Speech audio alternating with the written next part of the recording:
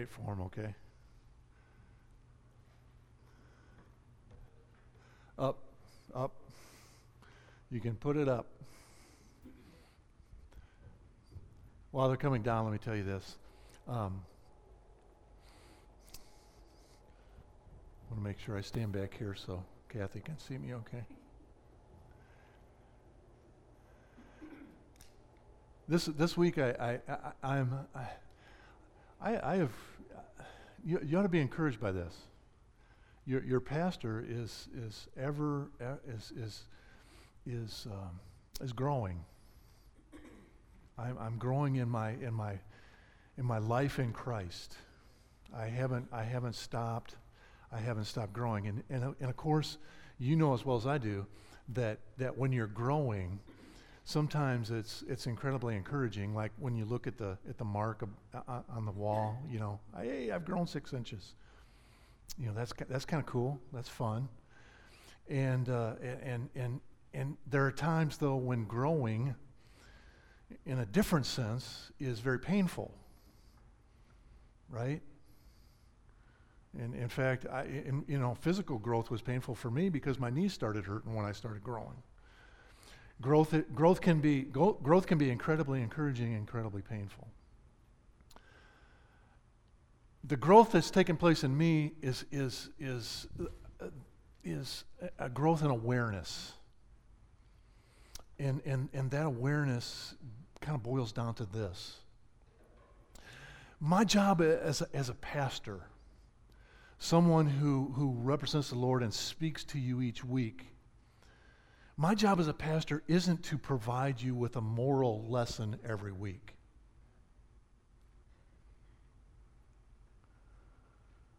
My task is not your moral perfection.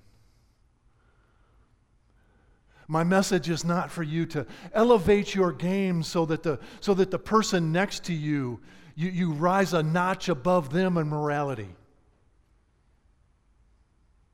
So that you walk out of this room saying, well, I'm better than this one because I don't do this or I do this. That's not my job.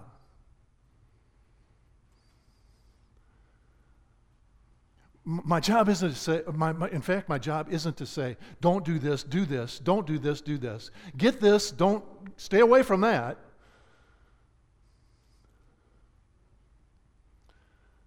My job is to be a conduit of the good news. To tell you that there is a God and there's incredibly good news.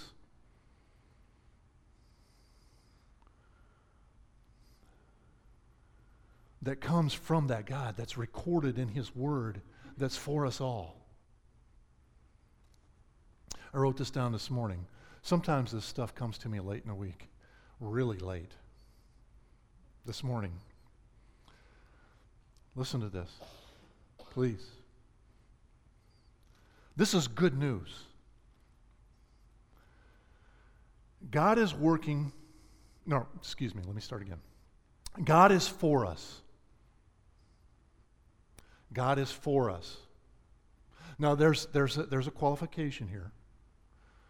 God is for everybody, but God is especially for those who are in Christ and who belong to Him and therefore are His children. God is for us. Now just take a moment to think about that. God, He's incomparable. We can't compare Him to anything. He's inconceivable. We can't conceive of His power. And He's God. And He's for us. And Paul says it like this, if God is for us, who can be against us? God is for us always. My kids make fun of the way I say that. Always,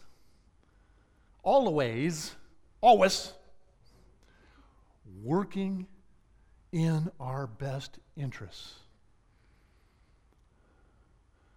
Now that's not even the best part. Well, it is the best part, but there's another part.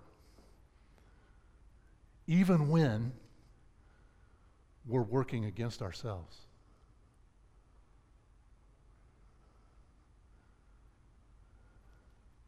And because we're deeply flawed people living in a fallen world, we often work against ourselves. We make decisions that put us in impossible situations. And God says, good. I have him right where I want him.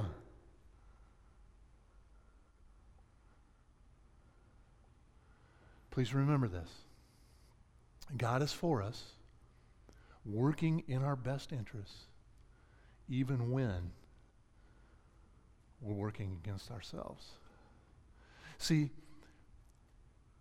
relative to the message today, and the message last week for that matter, because it's an ongoing message looking at the life of Abraham. A moralist, a preacher who's just interested in moralizing, would say to you, don't lie. You shouldn't lie. And as parents, we tell our kids that all the time, right? And maybe as spouses, we tell each other that too. Don't lie. Stop lying. Stop lying. You don't have to lie. The Bible tells us this. Here's the good news. It tells us why we don't have to lie.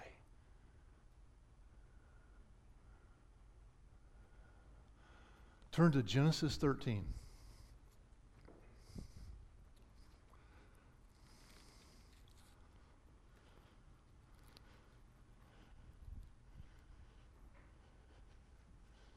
See, it's not about, this whole thing that we're doing is not about getting our ducks in a row. It's not about getting our act together. I mean, that'll happen. That'll happen because God is at work in us. And we can cooperate with that work. But it's not ultimately up to us. He's working in us. He's working on our behalf, even when we're not cooperating. Even when we're not cooperating, God is working in us for us when we're His children. Chapter 13, verse 1. So Abram went up from Egypt. Now he was in Egypt because of a famine. See, God does this. God puts us in impossible situations so that He can teach us, so that He can shape us, so that He can fashion us, because what He wants from us more than anything is to trust Him. And we're not going to trust Him until we're in impossible, unmanageable situations. And that's when we cry out to Him. That's when we look up to Him. That's when we look outside of ourselves to Him. So He puts us in impossible situations. And that's what He did with Abraham. He called Abraham. He called Abraham and said, "You're going to be a great nation." And his wife was barren. His wife couldn't have babies. And He said, "You're going to be a great nation." Impossible. But see, that's the way God works. He puts us in impossible situations. Then He takes Abraham to this land that He promises him. And when he gets to the land, he finds out there's people there. And they're hostiles. Impossible situation. How can the land be mine when it's someone else's? Impossible. And then he gets into the land, and this is supposed to be a land that flows with milk and honey. This is supposed to be a rich, productive, fertile land. And it stops raining. And there's drought and famine. So Abraham makes a pretty logical decision and goes to Egypt. Well, if the promised land has hostiles, Egypt is in and of itself a hostile place. You see, because Abraham has a beautiful wife, and Pharaoh has an eye for beauty. Pharaoh's the leader of Egypt. And Pharaoh doesn't have morals. Pharaoh doesn't have scruples like we have. Pharaoh sees a beautiful woman. If he likes her, he adds her to his harem. So Abraham's in Egypt because he has to be, because Egypt's going to feed him and his family because the Nile River overflows, and there's always food in Egypt. So he goes to Egypt out of the promised land. God didn't direct him to do it, but he did it. It was a logical choice. And he decides, well, I've got to protect myself and I've got to protect my family. So he lied. And he said to Sarah, Sarah, here's what I want you to do. Lie for me. And I'll lie too. Say you're my sister, not my wife. So Pharaoh takes her. Now that puts everything in jeopardy. That screws everything up. That messes everything up. And that's what we tell our kids. We say, don't lie, because you're just going to have to add a lie to that lie, and another lie to that lie, and another lie to that lie, until you have a tangled web of lies. And you can't see your way out of it. Well, Abraham gets in so deep that it is an unmanageable, impossible situation until God intervenes. By the way, not at Abraham's request. See, God, listen, please listen to this. God doesn't wait around saying, man, I wish they'd pray so I can do something. Man, I wish they'd pray so I could do something. God doesn't sit up there panicking because we're not praying. See, this is not mechanical. It doesn't work that way. He's waiting for us to do something so that he can act. No. It does say that God responds. I want you to look at this verse carefully. So Abram went up from Egypt, he and his wife.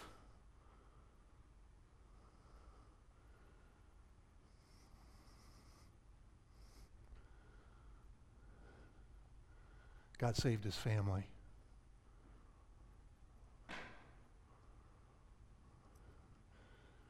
What did Abraham do? Lied, put his family in jeopardy, totally messed up the situation. What did God do? Graciously intervened. He saved his family.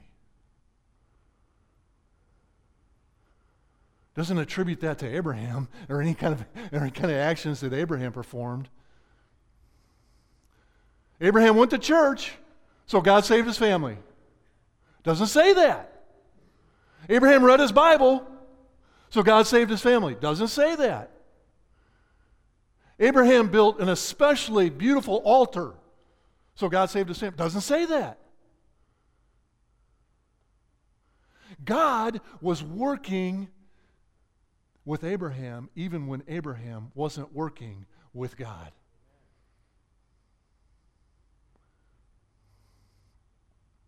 And if you're his child, work with him.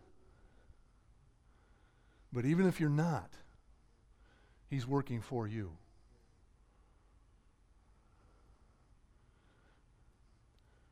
We can mess each other up, but we can't mess up God.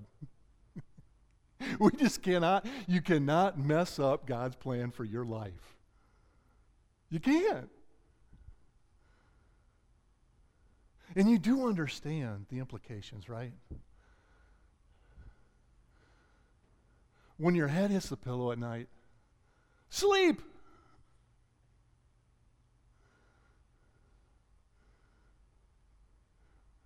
When you're tempted to take drugs for your stress, flush them down the toilet. I mean, unless they've been, you know what I mean.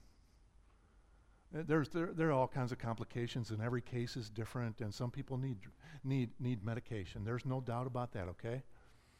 But you understand also what I'm saying. There's no need to carry all this stress. If God is for us, who can be against us? God saved his family.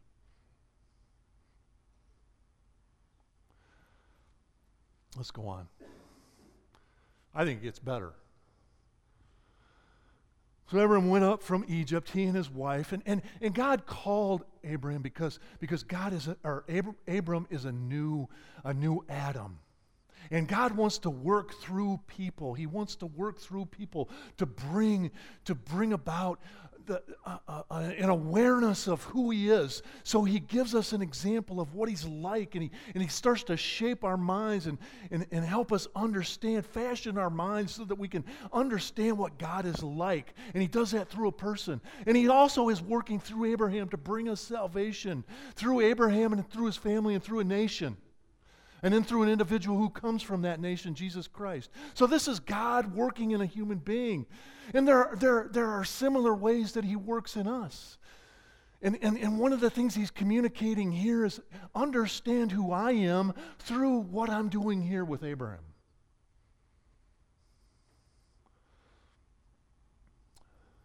So he went up from Egypt back into the promised land where he belonged, he and his wife and all that he had. Remember, we told you that he got rich from this lie. Not a good thing, but he'll learn in time not to hold too tightly to the stuff. So Abraham was very rich as they counted wealth in that day. And of course, we would count it similar. He had livestock, he had silver, and he had gold. And he journeyed on from the Negev, that's the southern part of the Promised Land, as far as Bethel, to the place where his tent had been at the beginning between Bethel and Ai. Now, Abraham's a person on the move. Abraham's what they call a sojourner. So he's on the move. This is his life. This is the life that God has asked him to live. In fact, the promise of the land is for his descendants. It's for him and his descendants, but he's not going to fully realize the promise of the land. It's for his descendants. And of course, the importance of the land is this: you can't have a nation without a land, right? And you got to have the nation, and you got to have the land in order to have the people. And you have to have the people in order that the people can produce the Savior. So really, this is all about Jesus. And what we're studying here, really, and talking about together, is our very own ancestor, our spiritual ancestor, Abram. So he goes back to where he was at first, to the place where he had made an altar at the first. And there Abram called upon the name of the Lord. And here's where the Bible is both frustrating and fascinating. Wouldn't you love to know what they talked about? Wouldn't you just love to know? I mean, there was a lot to talk about, right? Wasn't there? You're going to make me a nation, and my wife's not able to have a baby. How can I be a nation if I can't start a family?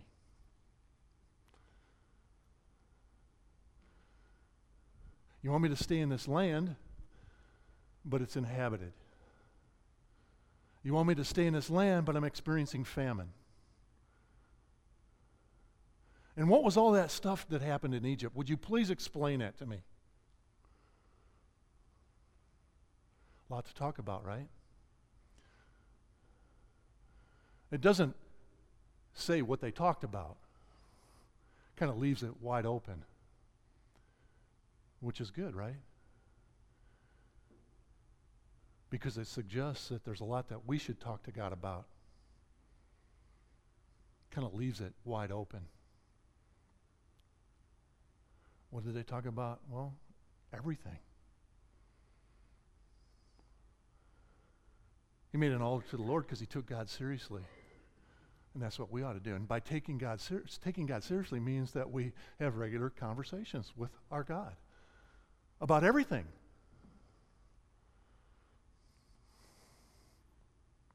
He called on the name of the Lord. He went back to the beginning. He went back to where he needed to go back to. And sometimes we need to do that, don't we? Do you have spiritual stakes in the ground?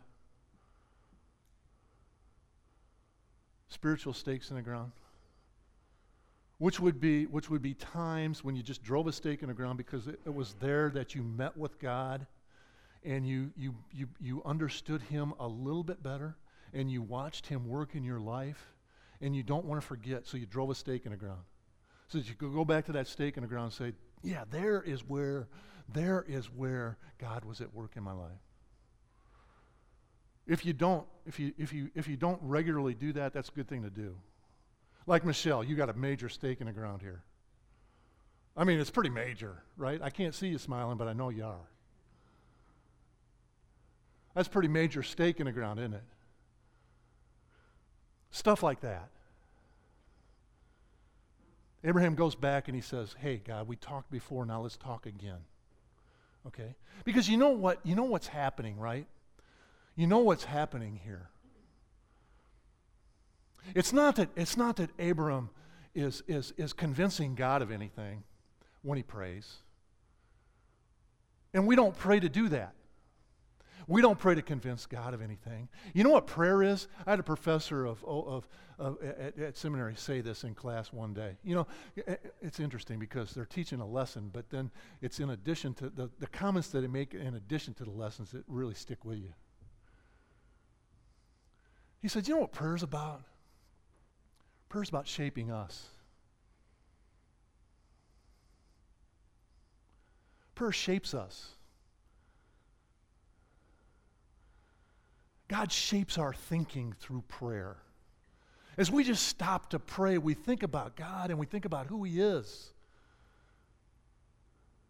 And it's fascinating. We don't go when we're really praying, we don't go with our list and say, okay, number one on the list is this, God, take care of this. Number two on the list is this, God, take care of this. No, that's not prayer.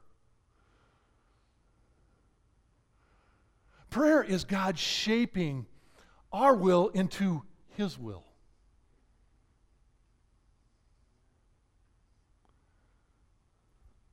Understand that? Prayer is God shaping our will into His will. And sometimes those are the same. And sometimes they're vastly different. One prayer of Jesus that you all remember, I hope, is in the Garden of Gethsemane, where eventually He said, not my will, but yours be done. And that's prayer. And that's what's happening here. God is shaping Abraham through this prayer, through this building of an altar, which is an act of worship, which is foreign to us, but it's kind of like coming to church a little bit. It's just spending some time with God, deliberately, intentionally. So Abraham went back there because in his own, when he looked to himself, when he tried to manipulate and control the situation, that ended in disaster, near disaster. If it weren't for God's intervention, it would have been disaster. And he's learning, I cannot control these situations. I cannot manipulate these situations. There are some things I just can't do. But God can. See, that's what he's learning. And Lot, okay, now, before I read this, understand, here's what's happening. God's always going to use obstacles, okay? So if you got an obstacle in your life right now, how many of you got an don't raise your hand. I know. If you don't have one, you can make one up. But I know you do. Everybody has an obstacle right now. When I say God has you right where He wants you, He's using that obstacle. He's using that obstacle to fashion and shape you into the person He wants you to be. He wants you to trust Him in that problem. See, here's our temptation. We want to manipulate and control and scheme and plot and plan and manage. We become masters at managing our lives and managing our problems. But God wants to work through our problems with us so that we get an idea of what He's like. You see what I'm saying? Give me some indication that you know what I'm saying. Do you see it? Okay, so obstacle. Lot, who went with Abram, also had a lot of stuff. And this stuff that he had was stuff that ate grass.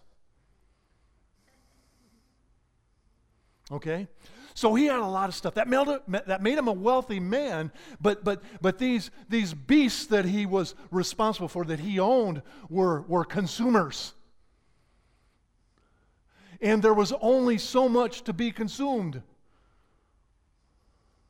Right?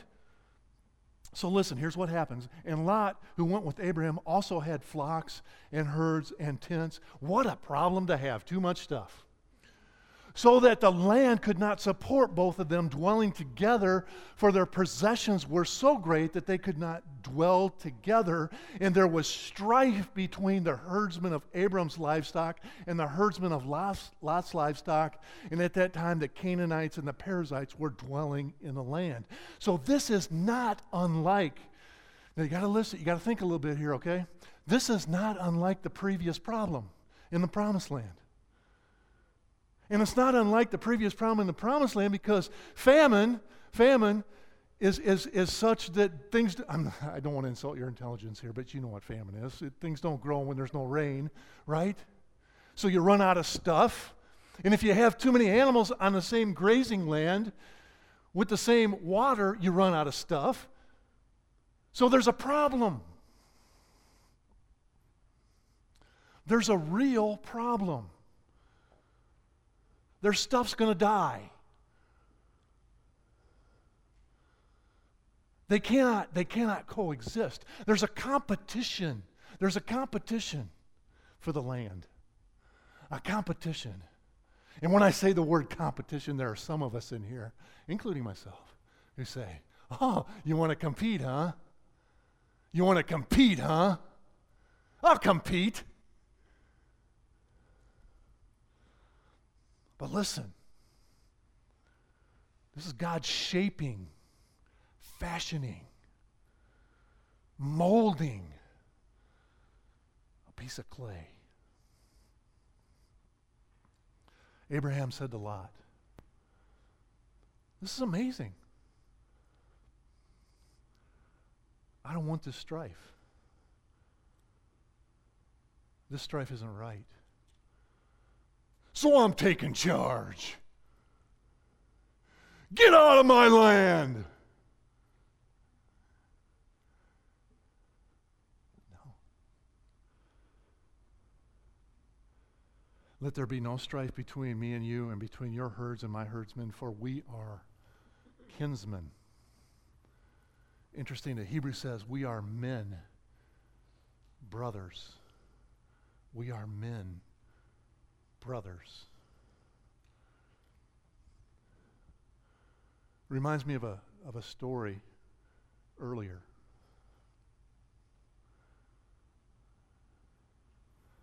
And this story you're supposed to remember, because you're supposed to remember everything that comes before chapter 13. Because this is a story. This is a small story within a larger story. And part of the problem with the human race is our greed.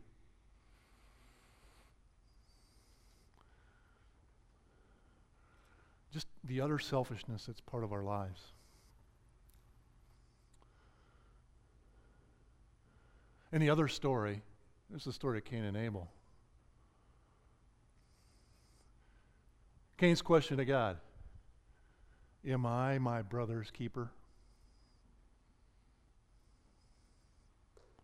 Am I responsible for my brother?"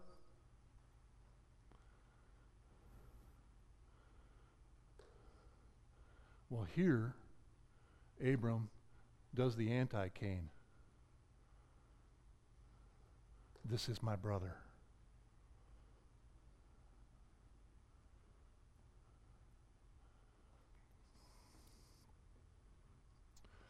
is not the whole land before you. You choose. Separate yourself from me. If you take the left hand, then I will go to the right. Or if you take the right hand, then I will go to the left. You see how this man's already changed?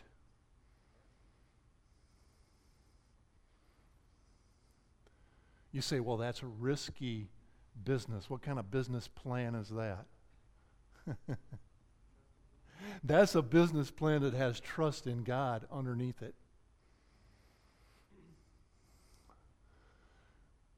That's the proposal of a man who's starting to get it, who's starting to understand that God takes care of these things. I can be my brother's keeper and trust God with the tension.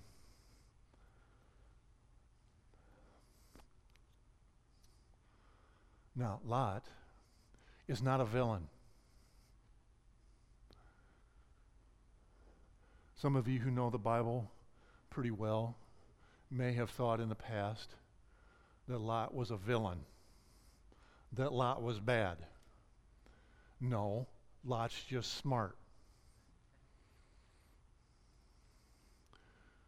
If somebody says, you choose, and on this side you see lush, fertile, beautiful, green, and on this side you see desert, which are you going to choose?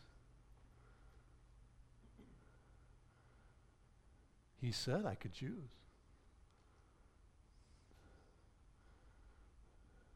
But the problem with that is all of our choices have consequences, right? And even those choices that seem right initially can land us in some pretty dangerous places. Especially when you trust your eyes and not your God. Especially when you walk by sight and not by faith. Lot acted a lot like Eve. And Lot lifted up his eyes, and he saw that the Jordan Valley was well watered everywhere, like the garden of the Lord, like the land of Egypt in the direction of Zoar. Now, I don't know what that looked like, but it must have been beautiful. It must have been like a garden. A lush, fertile, growing, blossoming, fruitful garden. This was before the Lord destroyed Sodom and Gomorrah. Now, you've heard that of those cities before. So Lot chose for himself all the Jordan Valley, and Lot journeyed east. And there's a signal right there. There's a signal. He's going east. He's going east. And that's the way fallen humanity has traveled to this point. East. He's going in the wrong direction is what the Bible's saying, with symbolic language. Thus they separated from each other, preserving the integrity of the promise to Abraham, okay, but also setting us up for what's going to happen with Lot in the future. So Lot chose for himself all the Jordan Valley, and Lot journeyed east. Thus they separated from each other. Abram settled in the land of Canaan, while Lot settled among the cities of the valley and moved his tent as far as Sodom. Boom. Watch out. Now the men of Sodom were wicked, great sinners against the Lord. See, it's dangerous to walk by sight and not by faith. Because some things look really good, but they're not really good. They're really dangerous. Always good to consult God before you make any major decision. Always good to consult God before you make any minor decision. Always good to consult God before you make any decision, except what socks you're going to wear, because He really doesn't care.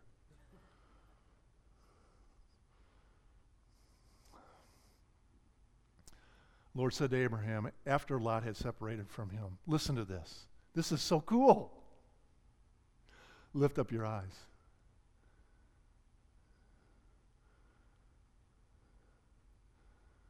Lot lifted up his own eyes. God said to Abraham, lift up your eyes. See, here's that gracious intervention again. Here's God intervening. Listen to what he says. The Lord said to Abraham, after Lot separated from him, lift up your eyes and look from the place where you are, northward, southward, eastward, and westward, for all the land that you see I will give to you and to your offspring forever. Now, this is not a reward. This is not a reward for that kindness that he showed to Lot. This is just God's grace and generosity. I will make your offspring as the dust of the earth. Oh, really? What about Sarah? Don't think about Sarah and her barrenness. Think about the possibilities. Think about the possibilities when there's a God who can do the impossible. What are the possibilities when God can do the impossible? Well, all you have to do is be on the right side of God, right? So are you on the right side of God? If you're on the right side of God, is anything impossible? No. I will make your offspring as the dust of the earth. So if one can count the dust of the earth, your offspring can also be counted. Arise, walk through the length and breadth of the land, for I will give it to you. And walking through the length and the breadth of the land is an image for us, is an image to help us understand that Abraham was taking ownership of the land right here as he was walking through it. That's what this means. With us, there's papers to sign. Patty, you know about this, right? I mean, it's not as simple as just walking on someone's property and saying it's mine, right? You gotta, there's all kinds of red tape and stuff like that. But in this case, it was he just walked through the land and it belonged to him. God promised it to him. It was a grant. So Abraham moved his tent, came and settled by the oaks of Mamre, which are at Hebron, and there he built an altar to the Lord. He's learning. He's learning. He's learning because God is fashioning him. God is molding him. God is teaching him. And here's an advancement. But, just a preview for what's to come, with every advancement, there's a challenge. With every advancement, there's an obstacle. But every obstacle is an opportunity to trust God. I hope you see it. It's a wonderful thing. Our God is always working for us, even when we're working against ourselves. And the greatest expression of that, of course, the greatest expression of that comes further on in the Bible when Jesus comes and he lives among us and he instructs us through his life and he substitutes for us by his death. While we were yet sinners, while we were yet hostile, enemies of God, he acted on our behalf.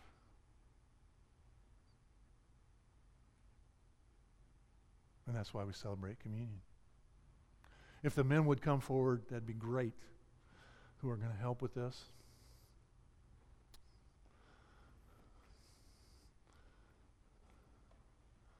Let's remember as we go through this little ceremony here,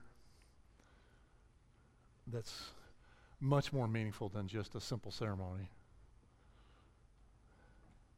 Let's remember, God's working for us.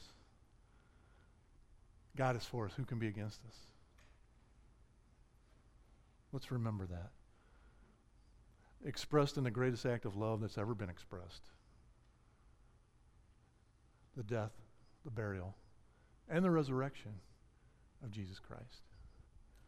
Now, here's how communion works at Grace Community Church. You're a believer in Jesus.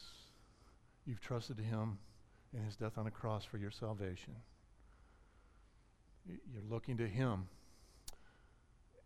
Take communion with us. We want you to. We invite you to do that. We're all brothers and sisters in Christ.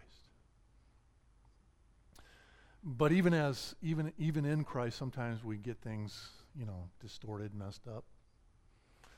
We're fallen and flawed. And so communion is an opportunity for us to admit that. We don't have to admit it out loud, don't have to admit it publicly, but personally, privately, admit to God that what we're doing was needed and is still needed. Jesus died for our sins and we still sin. And so we need that forgiveness. So if there's something that you know about and need to confess, it's pretty simple. Confess.